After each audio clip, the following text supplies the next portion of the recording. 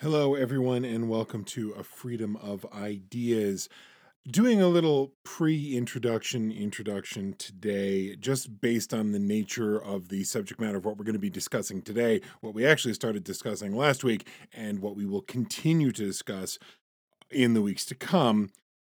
And I'll say, first of all, as I'm sure many of you who listen to a lot of podcasts can tell, I tend to script out my episodes fairly carefully. I would call it let's call it a detailed outline that I try to follow. And I know that's not, I know the thing in podcasting today is that it's all supposed to be conversational and et cetera, et cetera, et cetera.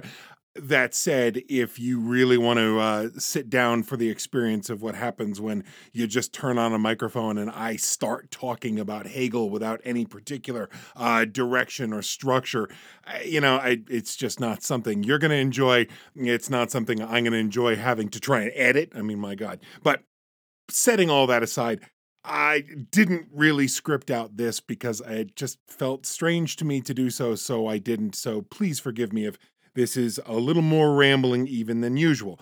But what we're going to be talking about in this episode and in episodes to come, we're going to be talking about racism. We're going to be talking about prejudice. We're going to be talking about bigotry. We are going to be talking about imperialism, genocide, slavery, and a number of processes by which Europeans attempted essentially to wipe out numerous entire cultures. So, as I start to talk about that, there are a couple things I felt that I really wanted to be very clear on before we began. First of all, as I've said in past shows, I am a straight white male. So I recognize that as I'm telling stories about imperialism and about slavery, that, well, in a very important way, these are my stories or the stories of my people, but they're not my trauma. They're not my trauma, and by trauma I mean a trauma that is not an historical trauma. It is a trauma that's very much alive today, and the extent to which these are my stories, well, they're my stories insofar as I'm a descendant of the people who committed a lot of these acts. I'm a descendant of people who profited from these acts, and of course I'm someone who, by dint of who I am, continues to experience benefits because these acts were committed. So, first, wanting to, of course, recognize that and make sure that all of you understand I'm going into this with a full recognition of that fact. Another thing to say, of course, as I always want to be, but in this, certainly feel an even greater push in this subject matter. Of course, I want to be accurate, but I also don't want to tell stories that are not mine to tell. And I think this is, I think, a really enlightening thing that's a part of our conversation as a society right now is what stories are mine to tell, what stories are yours, how do we share these stories without, to use the term that we use, how do I share these stories without appropriating pieces of them that are not mine? The answer is I don't exactly know. I'm pretty sure I have a clear guide on how to do that. I want to talk about history. I want to talk about ideas. I certainly do not want to represent perspectives, particularly perspectives of people who experienced the trauma of these events. I don't want to talk about those experiences as though they are my own, as though they somehow belong to me, because of course they absolutely do not. I also, of course, part and parcel of all this, to be perfectly frank, I want to speak with as much sensitivity as I'm able to, knowing that when you talk about pain, when you talk about trauma that is very much alive and well, if that phrase makes any sense to use, a trauma that is very much alive in our society today, alive in our American society, alive in North American society, alive in most of the societies of the world. Whenever you talk about these things, it's going to cause pain. There's no way around that. It's going to cause hurt. If we take these ideas seriously at all, we can't talk about them. I don't believe we should be able to talk about them without feeling some degree of hurt, some degree of the echo of that pain that was experienced. That, of course, then leads me to I want to speak with respect about these ideas, about these occurrences, about the people that these things happen to. so that whatever hurt it causes to speak about them, because we know that it will. It's not it can't be done without there being some pain involved. So if it must cause pain, then let's have this conversation with respect, so that we can think about these issues, and so that doing this is worth it for the kinds of truths that hopefully we can share, hopefully we can arrive at in this conversation together. And I guess the last thing to say is that the entire reason I'm going down this road, and this was actually part of, if folks remember our introduction to the season, there's I said I had a little epiphany, and I realized that I'd kind of been missing a pretty central piece of the puzzle of what I wanted to talk about.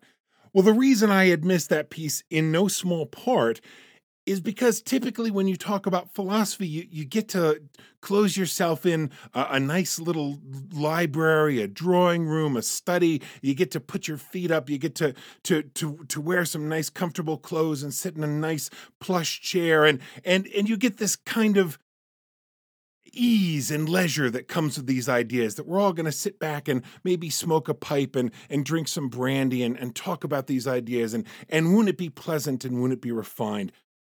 Well, the cost of that kind of attitude, and that, I mean, that's how philosophy is taught, that's how philosophy is thought of. And of course, there's something just fantastic about being able to close ourselves off from the difficult realities of the world and say, oh, let's just think, let's just play with these ideas, let's just enjoy this, and let's just sort of regale in this unique faculty of the human mind to be able to explore these puzzles, even if they're just puzzles that the mind creates for itself. It's just so much fun. It's so enjoyable to do that. That's why I love philosophy. It's escapism like fiction could never possibly be, and yet I also believe it tells us something very real and very true about the world. But with all that having been said, I don't know how to talk about the philosophers we're talking about right now. I don't know how to talk about the intellectual tradition that we want to talk about right now without being honest and without looking very carefully at the very real, the very destructive, the very hurtful flip side of this history. That while all of this nice sort of drawing room thinking and philosophizing was going on, there of course were, the entire history of Europe is premised on the tremendous pain and the tremendous damage that Europe has caused all over the world as its influence spread, as its ideas spread, to the point that, as I think we'll see when we move forward, we can directly tie the spread of this way of thinking with all of this trauma, all of this hurt, all of this destructiveness that we think of, particularly when we think of colonialism and imperialism. But let's, be clear on what we mean when we talk about colonialism, imperialism, that within those we are talking about genocide, we are talking about the modern history of slavery, we are talking about the displacement of people, we are talking about some of the greatest evils in the history of our species. And that's saying something, right? So this is my little premise, and I invite anyone to think what they will about this. Certainly, as you listen, I am very, very interested to hear your thoughts. I always am. You know that, I hope. But on this more than usually, particularly if I'm talking about an aspect of history and an aspect of experience that that, shall we say, resonates very differently with you than it will with me, based on who you are versus who I am. Believe me when I tell you, I want to do the best that I can with this. And doing the best that I can with this, to me, means being all ears, being very willing to, very interested in listening to your feedback, your responses. How is this working? What responses are you having to this? And just, whatever thoughts you care to hit me with, of course, I am very, very interested to hear them. And I think that's all that I have to say by way of my little introduction, so we can dig into the meat of this episode as we continue talking to Mill. But, since we're here on this little, our little pre-show moment together, I'll just say again, thank you so much for listening to the show. Thank you for your feedback. Thank you for your interest. It means the world to me. And I certainly hope that what we've cooked up here in this episode and the next series of episodes to come, I hope it lives up to the standards that this show represents, and I hope that it lives up to what you're hoping for as a listener. So thank you again, and well, we'll be right back to you after the intro.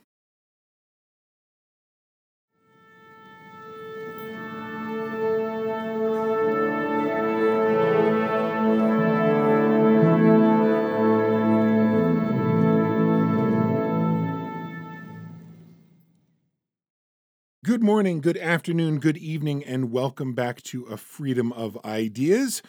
Been so long since we've spoken, since, of course, this is the beginning of the show, and nothing could have come before the beginning of the show. So, hey, boy, it's great to speak with you folks again. So, today we are going to continue with our foundation series in which we begin the process of exploring the social and political aspects of the philosophy of freedom. Today we're going to continue with our friend John Stuart Mill. Now, as you may recall, over the last couple of weeks, we started with Mill's most basic formulation of freedom, spent 2 episodes talking about one paragraph in his book. And I should actually say we spent 2 episodes thus far talking about that one paragraph, because we're not done with the paragraph yet. And of course, I do have a goal of speeding up this process generally, but perhaps not this week or next or for a little while to come. The reason we are spending so much time on this, as I have expressed in the past, this paragraph represents a thesis statement of a very European vision of freedom, and it seems to me like we can really dive into it and begin to see where some of these presumptions work and where some of them don't. Now, for once, I am not going to go back and re-encapsulate what we talked about over the past couple episodes because, well, they're still there. You can listen to them. And I think they're all pretty straightforward.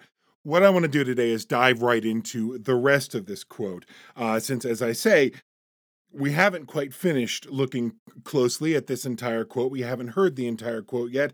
Mill does have a couple more things to say, in addition to what we've talked about so far. So, for better or worse, let's dive in. Quote, "It is perhaps hardly necessary to say this doctrine is meant to apply only to human beings in the maturity of their faculties.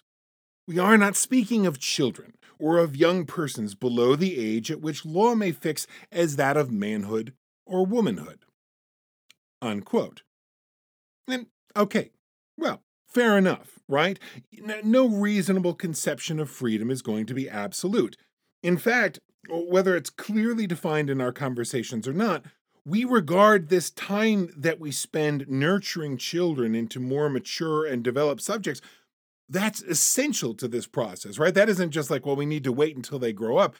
Part of that whole process, as we talked about in the last episodes, of needing to ground someone in a worldview, needing to ground someone in a set of expectations and values and standards, well, that's how this process happens. So this is how we build in, to refer again to our last episodes, this is how we build in that third point in our ability to triangulate and navigate these conundrums of freedom. We recognize reason as a capacity which must be developed. It's not inherent from birth. We do not expect a toddler to make truly rational choices, choices that factor in the broader priorities of society and future planning, and even sometimes what we would think of as relatively immediate consequences. That's not what we expect of a toddler or a younger child. Therefore, we neither grant them the privilege or the responsibility of fully developed freedom. And I think we can agree with Mill on this point and sort of move right along. Looks like he's got just a little bit more to say to us here. So, quote, "For that same reason, we may leave out of consideration those backward states of society in which the race itself may be considered as in its nonage." Unquote. And here we are. And if the stuffiness of the language and the obscurity of the term nonage, which means essentially immaturity, if those are obscuring this issue for us at all, well, let's be clear. We've reached the point in this sort of thesis statement on the nature of freedom and responsibility, where we are being told how these principles apply differently to different races, to different peoples, because different races and different peoples have different levels of maturity. So, needless to say, I imagine Mill writing this from his desk at the British East India Trading Company and feeling like every aspect of his life was really lining up quite nicely, right? That there's a nice intellectual cohesiveness to the entire picture of his existence. But there is a bit more to this quote, and I will say nothing really better, just more specific. So we might as well get the details out, now that we're kind of already diving into this.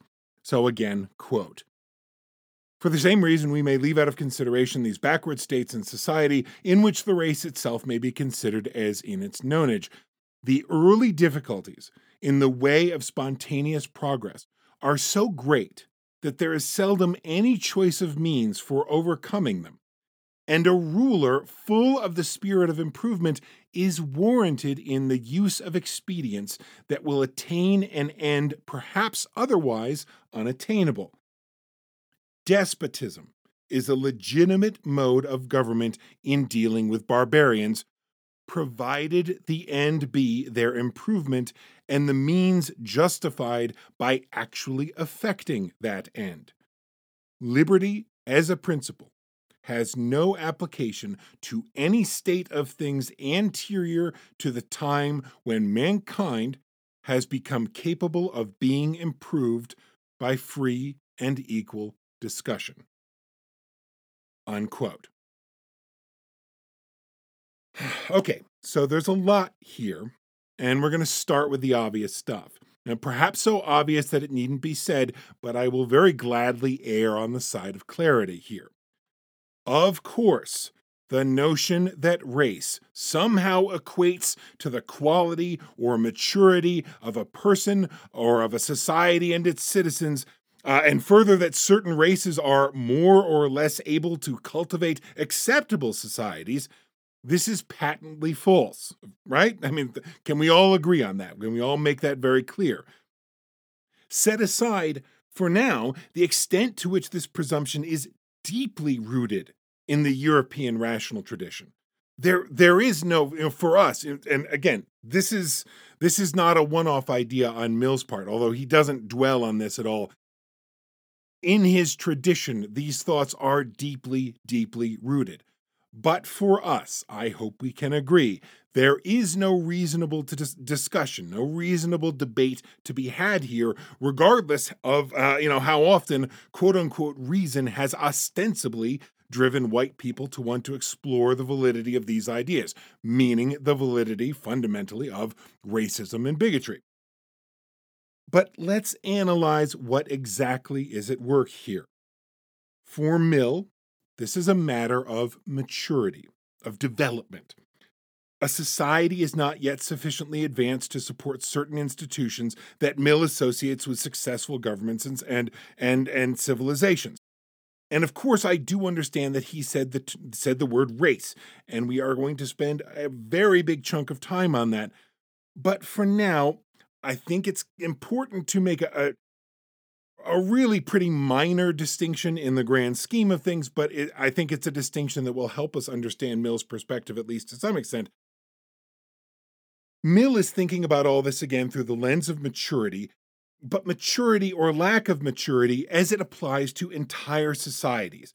And of course, in this case, he's principally talking about non white societies, but when he talks about race, he's not doing so with quite the same loaded associations that we would be in using that term today. Again, that is a minor distinction, and it is by no means meant to say that there's not something very dangerous in what we just heard in Mill here, and that there's not something that I say dangerous as though that's in the abstract. This idea caused a lot of pain. This idea caused a lot of suffering. This idea caused quite a bit of death in the world that never needed to happen. And yet it was this notion of some kind of, racial maturity, racial quality, societal maturity, societal quality.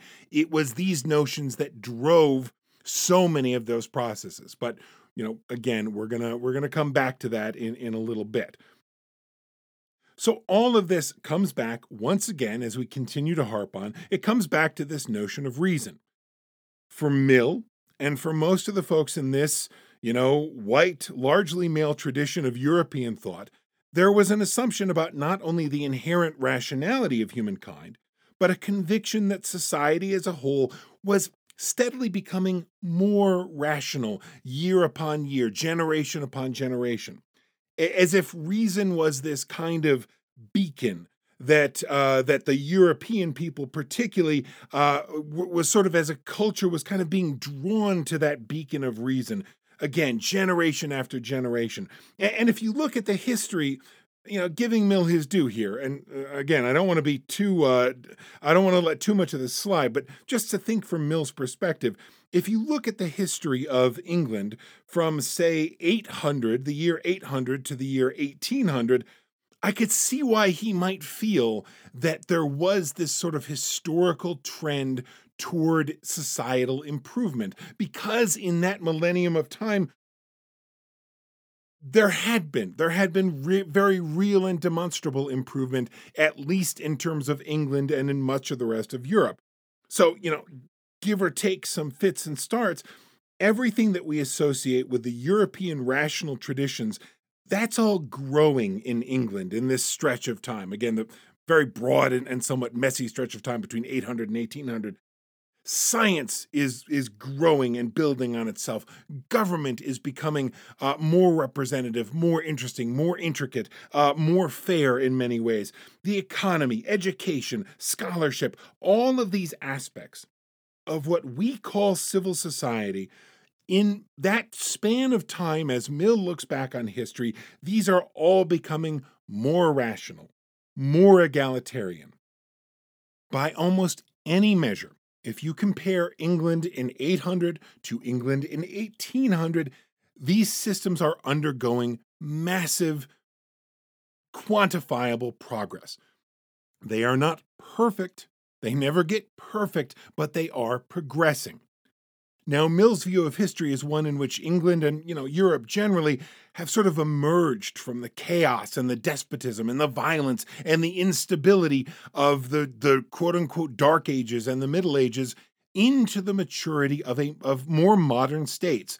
And they've done so roughly in time with this parallel development in the use of the faculty of reason by European intellectuals.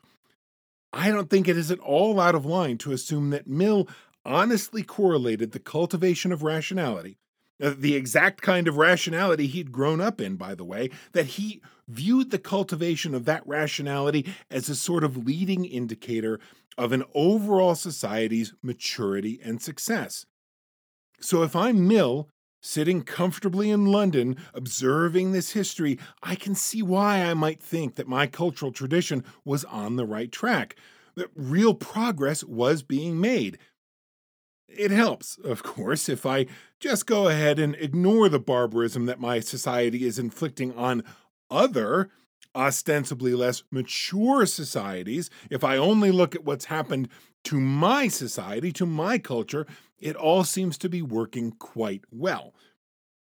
And we need to remember this much about Mill's worldview, and about his view of reason and how it develops.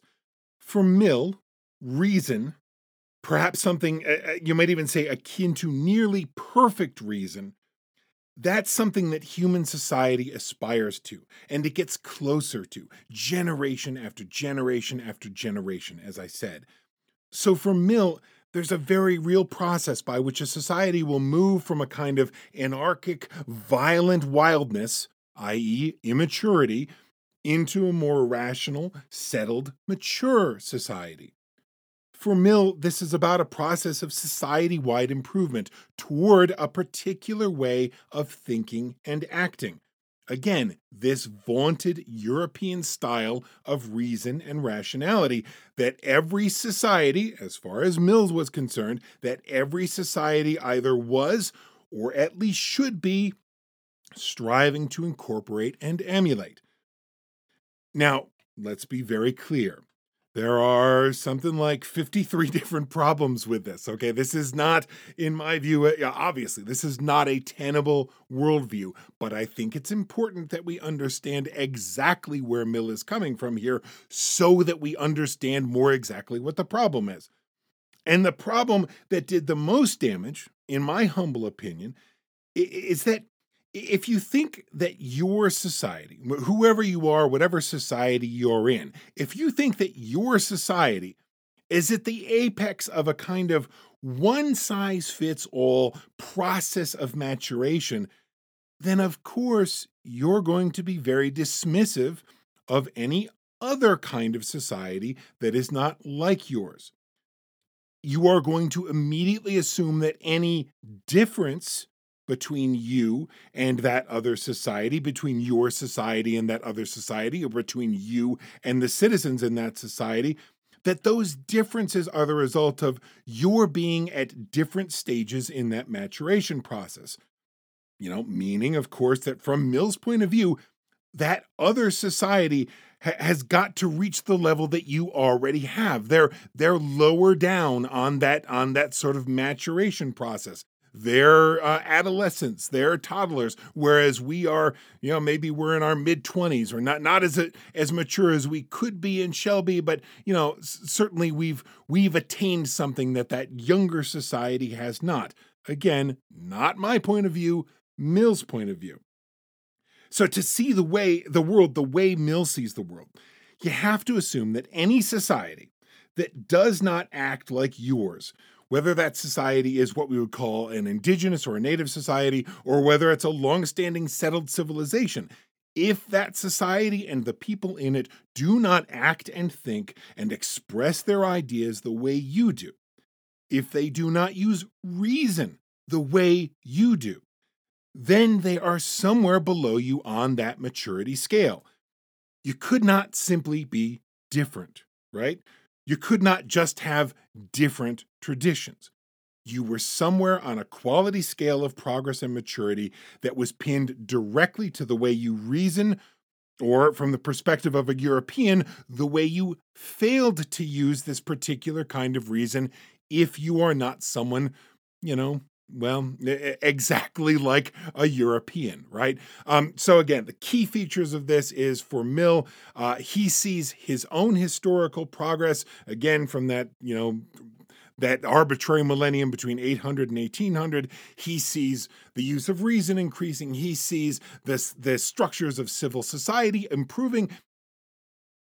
The mistake he makes, obviously, though, is to turn around and say that everybody that's not behaving exactly the way he's behaving is somewhere beneath him on that scale of maturity, somewhere wallowing in their nonage, wallowing in their immaturity, still not yet as mature, still not yet as rational as Mill had become, because, of course, there's only one path. There's only one right way to do it.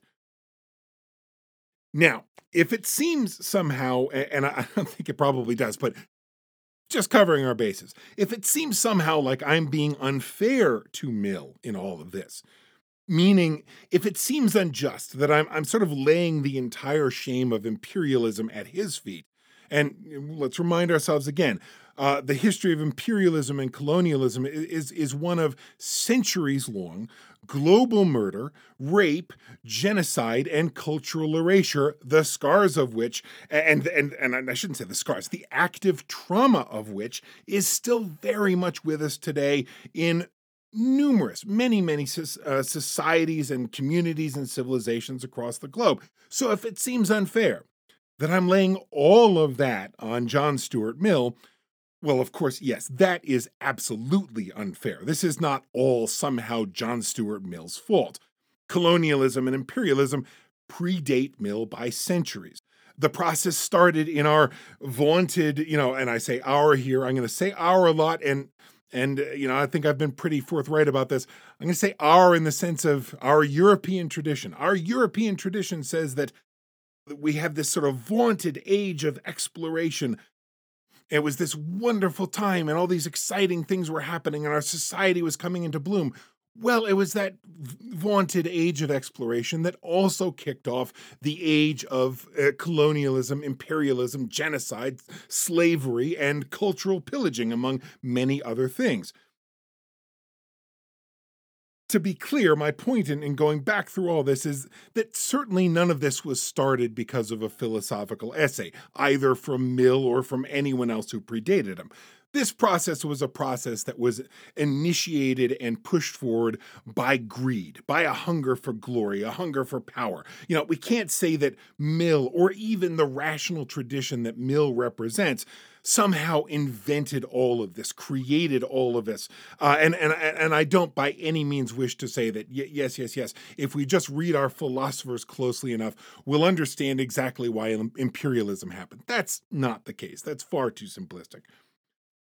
But what we can lay at Mill's feet is that he was just one of a number of thinkers whose work served as a means of justifying the horrors of imperialism by recasting all of it as some sort of noble mission to run around helping these quote unquote and boy oh boy, not my thinking, representing someone else's thinking here, by that imperialism was somehow part and parcel of a global mission to help these quote unquote childlike people rise up out of the muck and the mire of their civilizational immaturity, despite the fact that none of those people seemed in any way interested in being elevated in exactly that way. Nonetheless, this was the story that this rational tradition allowed us to begin to tell, to say, oh, no, no, no. Yes, maybe some damage is being done in colonialism and imperialism, but remember, there's this scale of maturity, right? There's this single road up the mountain.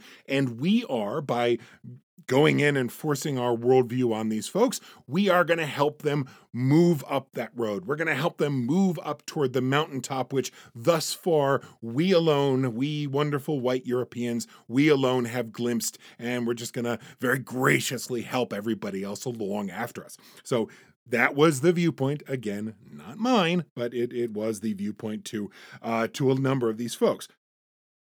Now, to quickly summarize the way most what we would call latter stage imperial colonies were established. So, what is the mechanism by which imperialism actually works? Particularly in the latter stages, around the time about the century predating Mill up to the early part of the 20th century, actually. Typically, the way this would happen, and of course, there was already a huge colonial presence in the world, but as it continued to expand, what would happen was you typically start with a pretty smallish kind of band of brigand pirate style adventurers, a few shipfuls of folks, Columbus style. They would go exploring, quote unquote, exploring in a new territory, often as kind of a speculative venture without government or necessarily even a large company behind them to support the effort at that stage. Once it was clear that they'd found treasure, resources in whatever form, whether that form was gold or other precious metals or minerals or spices or slaves, whatever it happened to be, whatever the resource happened to be, once they'd found a viable resource to exploit in the new area, they would then turn around and petition the home government for support and aid. Basically saying, look, we're here, we have this resource, we have a huge economic boon just waiting to happen, but now we need your support to really fully exploit this resource. This aid from the home government would come in the form of military and bureaucratic infrastructure to essentially establish a stable outpost, really an official colony in which the commerce of pillage could, at that point in time, be conducted in, relative peace, or at least as much peace as the colonizers themselves were willing to grant.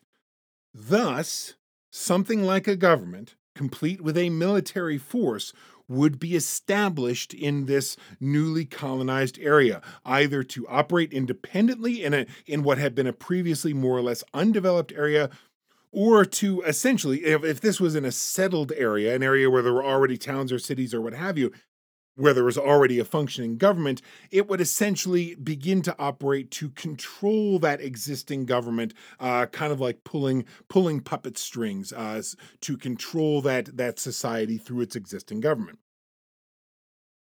Now, where Mill fits in all of this, aside from the fact that he's an employee again of the British East India Company, but where his thinking fits into all of this is that it was his way of thinking that was used to justify, whether the making the justification to kings and queens or to parliaments and to peoples. It was Mill's way of thinking that it was used to justify the fact that European governments should not only invest in imperialism, they should send their militaries off to secure these footholds created by these adventure capitalists and make sure that there could be no meaningful resistance to the process. And if you have to sell that idea to something like a parliament or even to a general population, it really helps to be able to say that no, no, no, we are not just going in to pillage and plunder and profit. We are going in because we are so mature. And these people that are living there now, they're not very mature. They are in their nonage. So, in this whole process, we're going to be helping to lift them up to start to live the way that we live. We are going to civilize them with our despotism, to use the phrase that Mill himself more or less used. So part of our effort now, if we can step back from the bloody edges of this history and for at least a moment or two nestle ourselves safely back in Mill's drawing room in London, the effort that we have to undergo here is to understand exactly how a mind that perceived freedom so powerfully, that perceived freedom so eloquently, could fail to see the profound, world-changing mistake that he was making in endorsing these kinds of activities.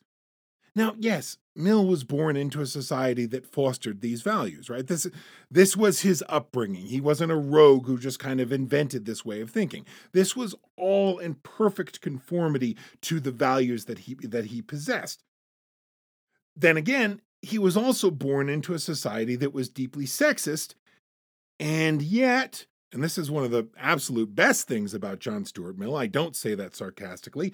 Yet, despite being born into a deeply sexist society, Mill was able to perceive that there was no rational justification whatsoever for inequality between the sexes. And he wrote about that in cooperation with his wife. He wrote about that quite extensively, and it's beautiful, fantastic work. So, how did Mill make this mistake? How did he understand freedom so clearly in so many ways and yet not understand the horrible offense to human freedom and to human dignity and to human life that was being committed in this process? In fact, how did the entire rationalist tradition of Europe make this mistake? This will not be the only question we consider as we move forward in this series, but I don't know, it will be prominent among them because I feel like it's so very important, right? The worst mistakes we make are always in our quote unquote blind spots, and the things that with the worst mistakes we make are the mistakes we fail to see at all. Mill seems to have failed to see this mistake entirely as he was making it, and yet it is so obviously runs afoul of everything else he seemed to be thinking about. So, how could that be? Well, I don't know that we'll ever answer that question, but we will certainly keep coming back to it. But for the time being, and knowing that we are going to be coming back to this question time and time again, we're going to leave all this here as a reminder that the history of colonialism and imperialism, in its many forms, is a history of barbarism committed in the name of civilization.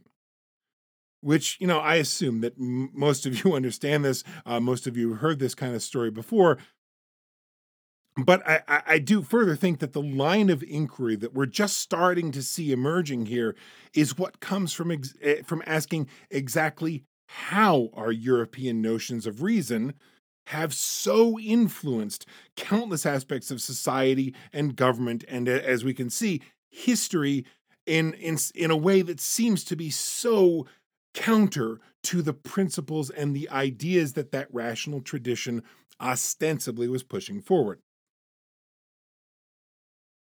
Now, let's take a moment and ground this conversation in what we've talked about so far in this series.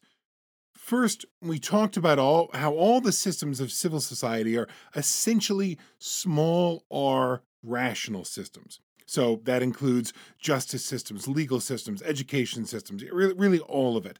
All of these are systems that run on, again, small r rationality.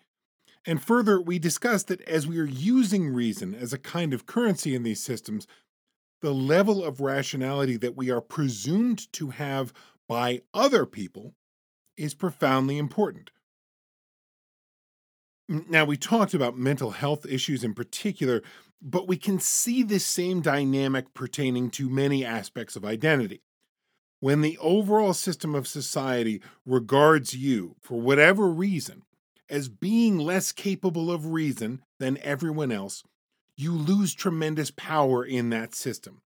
You become increasingly incapable of having your own perspective heard and acted upon. Now let's relate this back to our conversation we've been having thus far here. I would contend that colonialism and imperialism, these are just other aspects of these same rational systems that we've been talking about when we talk about legal systems, justice systems, and all the rest of it. These processes reflect the same biases and mistakes. Again, presuming less rationality from someone else based on some aspect of their identity that, by the way, doesn't necessarily have anything to do whatsoever with their capacity of rationality. In most cases, it typically does not. But that bias, that chauvinism, of my way of reasoning, my way of thinking, my way of presenting myself over yours, here we see it playing itself out on really a global scale. And now, in imperialism, judgment about who is or is not rational, whose rational perspective we will or will not honor as being equal to our own, these judgments are now being made about entire peoples, from indigenous cultures to settled civilizations to everyone in between. But the theme, the basic mechanisms here, they're exactly the same. Here again, what we've done is we've dropped this iodine onto the slide to see the many ways that our notions of reason have permeated so much else in our thinking. What is most significant to me here, if we continue to push this question of how this mistake gets made, if we look at this one short passage that Mill has written here, Mill perfectly exemplifies a problem that results from, once again, the way in which we commingle these ideas of reason and freedom. Now, in the vast majority of cases, I'm going to be the first in line to buy into the idea that you can't have a robust notion of freedom without both a robust notion of responsibility and a robust notion of reason to go along with it to help make sense of it. But the problem here is not that Mill equates the capacity for reason with the capacity for freedom. It's that he leads us to the assumption that some whole peoples may or may not have that rational capacity, or at least they may not have it yet. They may not be mature enough yet. And he does that because he equates different forms of reasoning as being lesser forms of reasoning, and whatever his intent in this. And I'll remind you again that Mill's day job is, it's the economic arm of colonialism, imperialism, the British East India Company. But whatever his intent here, he is, at the very least, he's perfectly expressing one of the fundamental ideas of his age, and also one of the fundamental mistakes of his age. The intellectual justification, not the motivation. Again, the motivation was greed and power and all the rest of that stuff, but the justification after the fact that made colonialism and imperialism sound acceptable to the peoples and to the parliaments of the European nations that were actually supporting imperialism. But for now, as we contend with this, let's say we have two questions in front of us that, for me, that arise from thinking about these issues. We're going to spend the waning minutes of our time here today on one of those questions. We're going to save the other for next week. The first question is, what are the origins and the impacts of what in Mill's time and in up to the first half of the 20th century was called quote unquote race thinking? Which really, it's the manner of thinking that Mills seems here, at least in part, to be pointing to. It was very, very popular at the time of his writing, and essentially it equates race with either the current state of a people's development or perhaps their actual entire potential for their development. So, what is the impact of that way of thinking? Not just on the European mind that was sort of uniquely diseased by this idea, but then as a consequence of that, what was its impact on the world as a whole? We will start on this not thinking that we are going to create a comprehensive, sort of perfect answer, but we will start on this next time, even if we only scratch the surface. The second question that we will address in the time we have left today, even if we don't do it to anyone's satisfaction, this is what we're gonna spend the remainder of our time on. The other question is, what are we supposed to do with our buddy Mill now that we've seen these troubling assumptions that are at work sort of beneath the surface in his thinking? Now, I want to be very clear when we talk about Mill. I believe there is very real value in his work.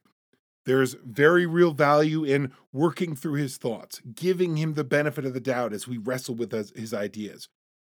But we have to do this while bearing in mind that what must be the most threatening thing about Mill and about many other progressive thinkers just like him, and he very much was what we would describe as a progressive, a liberal thinker in his time. For Mill, notions of liberty and freedom were not only not opposed to, but were inextricably entwined with notions of justifiable colonialism. Mill regarded imperialism as the quote unquote necessary despotism, to use his term, the necessary despotism that would serve to help develop these cultures that were these peoples that were currently in their nonage to the point of maturity and rationality so that they would be on the same level, thankfully, the same level as Mill and his English and European peers were. So, what do we do? What do we do with Mill now? Okay, option one. If we are sufficiently disgusted, right? Should we just trash him? Just boom, gone, goodbye. No more Mill, trash, goodbye. Mill, and by the way, I should say the many, many others. Probably most every other thinker from this era to some extent or another, almost all of whom worked from these same presumptions. Do we just take them down off the shelves, start from scratch? I mean, I have books piled up all over the place because I don't have enough shelf space.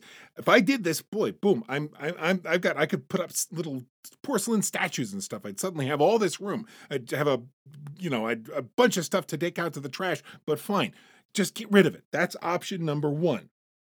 And of course, that's a lot of history to lose. But we don't keep spoiled food, right? So option one, there we go.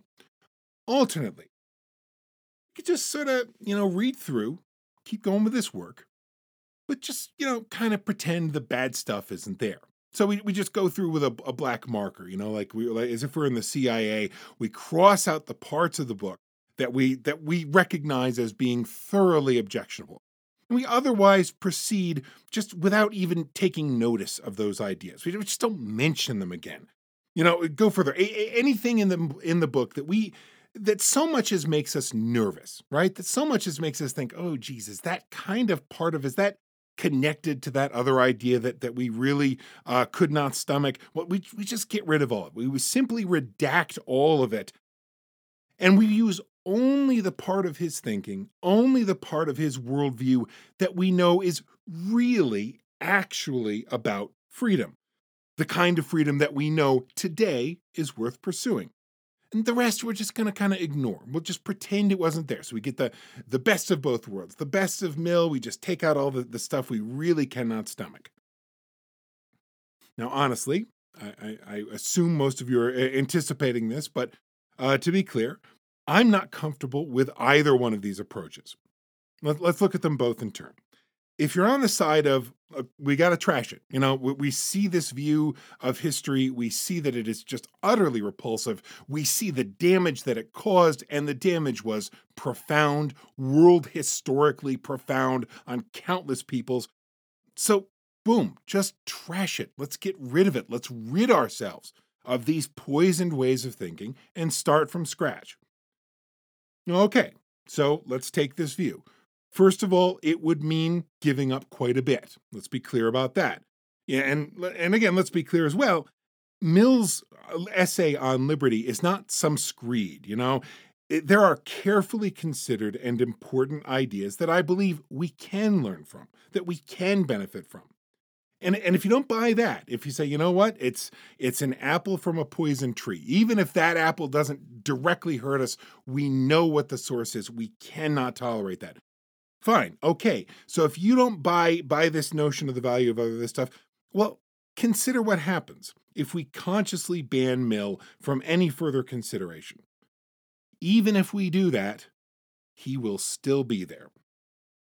He's going to be lurking at the foundation of everything we think about, everything we talk about.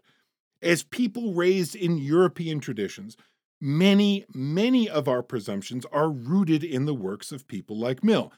So to turn away from them entirely is really, at the very least, it's to deny ourselves insight into ourselves, insight into the societies that we both create and are created by. So if you believe that Mill is all bad, if you believe that we must eradicate all of his work from our thinking, well, if that's how you come down, I gotta say, what I need to recommend you do, the first step, that if you want to just rid yourself of everything to do with John Stuart Mill, the first thing you need to do is you gotta read every word the man wrote. You gotta read it very, very carefully, just so you can begin to understand how thoroughly he has already influenced all of us, whether we've read him or not. Okay, so if we are not as pleased with that outcome, maybe we just go through the essay again with our thick black marker. We redact the awfulness, we keep what's fresh, and we disappear what's rotten. And I guess with this, I honestly, I just don't think it's that simple. I don't think it's going to be that easy for us to proceed. Because remember, in our last few episodes, we've discussed trying to, again, triangulate our thinking about freedom and responsibility. We said that if I claim you are infringing on my freedom, and you claim that I am infringing on yours, often our only real option is to look into that third point of orientation, our triangulation to navigate our way of thinking. In this case, and in most every case, that third point that we need to navigate by is the society in which our thoughts are cultivated, the society in which our thoughts, our worldview, our attitudes, our assumptions, all of it that is both created and which that worldview then serves to create. The only way to get the perspective we need to understand our competing claims to freedom and rightness is to look at the totality of the society around us. Whether we're in ancient Greece or present day Buffalo, New York, whether our community is one of librarians or hair metal bands, to really understand these dynamics, we need to understand the soil we are rooted in. And if we buy that, and I do, if not, as a destination, if not as like this is not the complete picture of our description of freedom, at least this is one of the important road signs that's going to help point us forward. So if we buy this as a workable concept, then we're forced to recognize that the same Mill who spoke with real eloquence on the nature of human liberty was also the Mill who thought it was not only justifiable, but actively, imperatively right to impose our will against the will of others in the hope of cultivating freedom. That sentiment was not only a mirror of the society in which and because of which Mill created those ideas, those sentiments were strands in the fabric of that society. We can't simply rip out those strands. The entire tapestry is far too tightly interwoven. We have to see how each strand connects to all the others, how it links them all together, even if every other strand, every other idea, every other motivation, every sentiment, even if all the rest of it, aside from this one idea, is entirely pristine, we still need to see how it all ties together with this one idea that we know is problematic. We cannot consider the ideas in absence of each other. We have to consider them as that tapestry, all woven together. And further, we need to understand how those strands continue to weave through that same fabric of our thinking today, down to our most basic and instinctive assumptions about freedom and, frankly, every other aspect of mind and civil society. So, what do we do? Well, let's remember our Fitzgerald, shall we? Quote, the test of a first rate intelligence is the ability to hold two opposed ideas in mind at the same time and still retain the ability to function. Unquote. What I'm saying in bringing up this quote is that we need to take what I believe is the hardest possible path forward given our options. We need to accept, on the one hand, that Mill quite seriously wanted to cultivate a notion of freedom that would enliven the thinking of his time.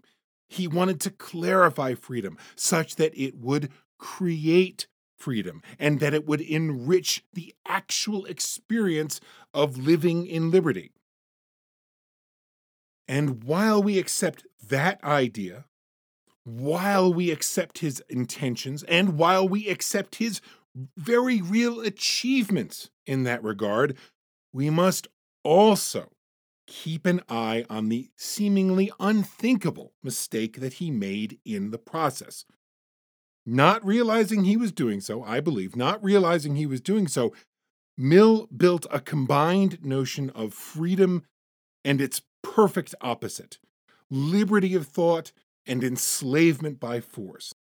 And so it becomes our responsibility to do the hard, uncomfortable, sad, sometimes repellent work of keeping both of those opposed but inextricably enmeshed ideas in mind at the same time as we continue this work. Now, next time, we're going to continue with Mill. But we're also going to dive further into this idea of quote unquote race thinking. And by that, I should say racism thinking, racist thinking.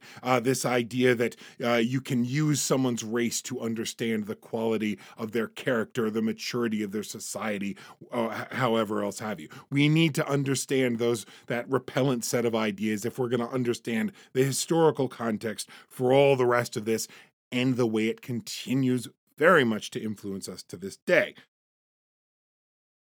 And I do not say this, I want to say this, I'm not reviewing these ideas and talking about any of this with the intention of letting Mill off the hook. I hope that's clear. But as we look deeper, we'll see that it was very much in vogue in his time to talk very explicitly in intellectual circles about the importance of considering race when considering the worth of peoples.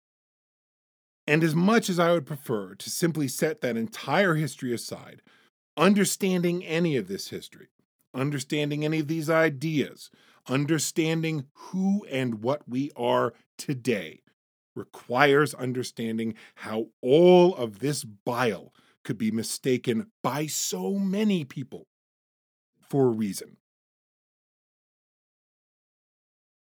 So, I thank you, as always, most humbly and most sincerely. I thank you for listening.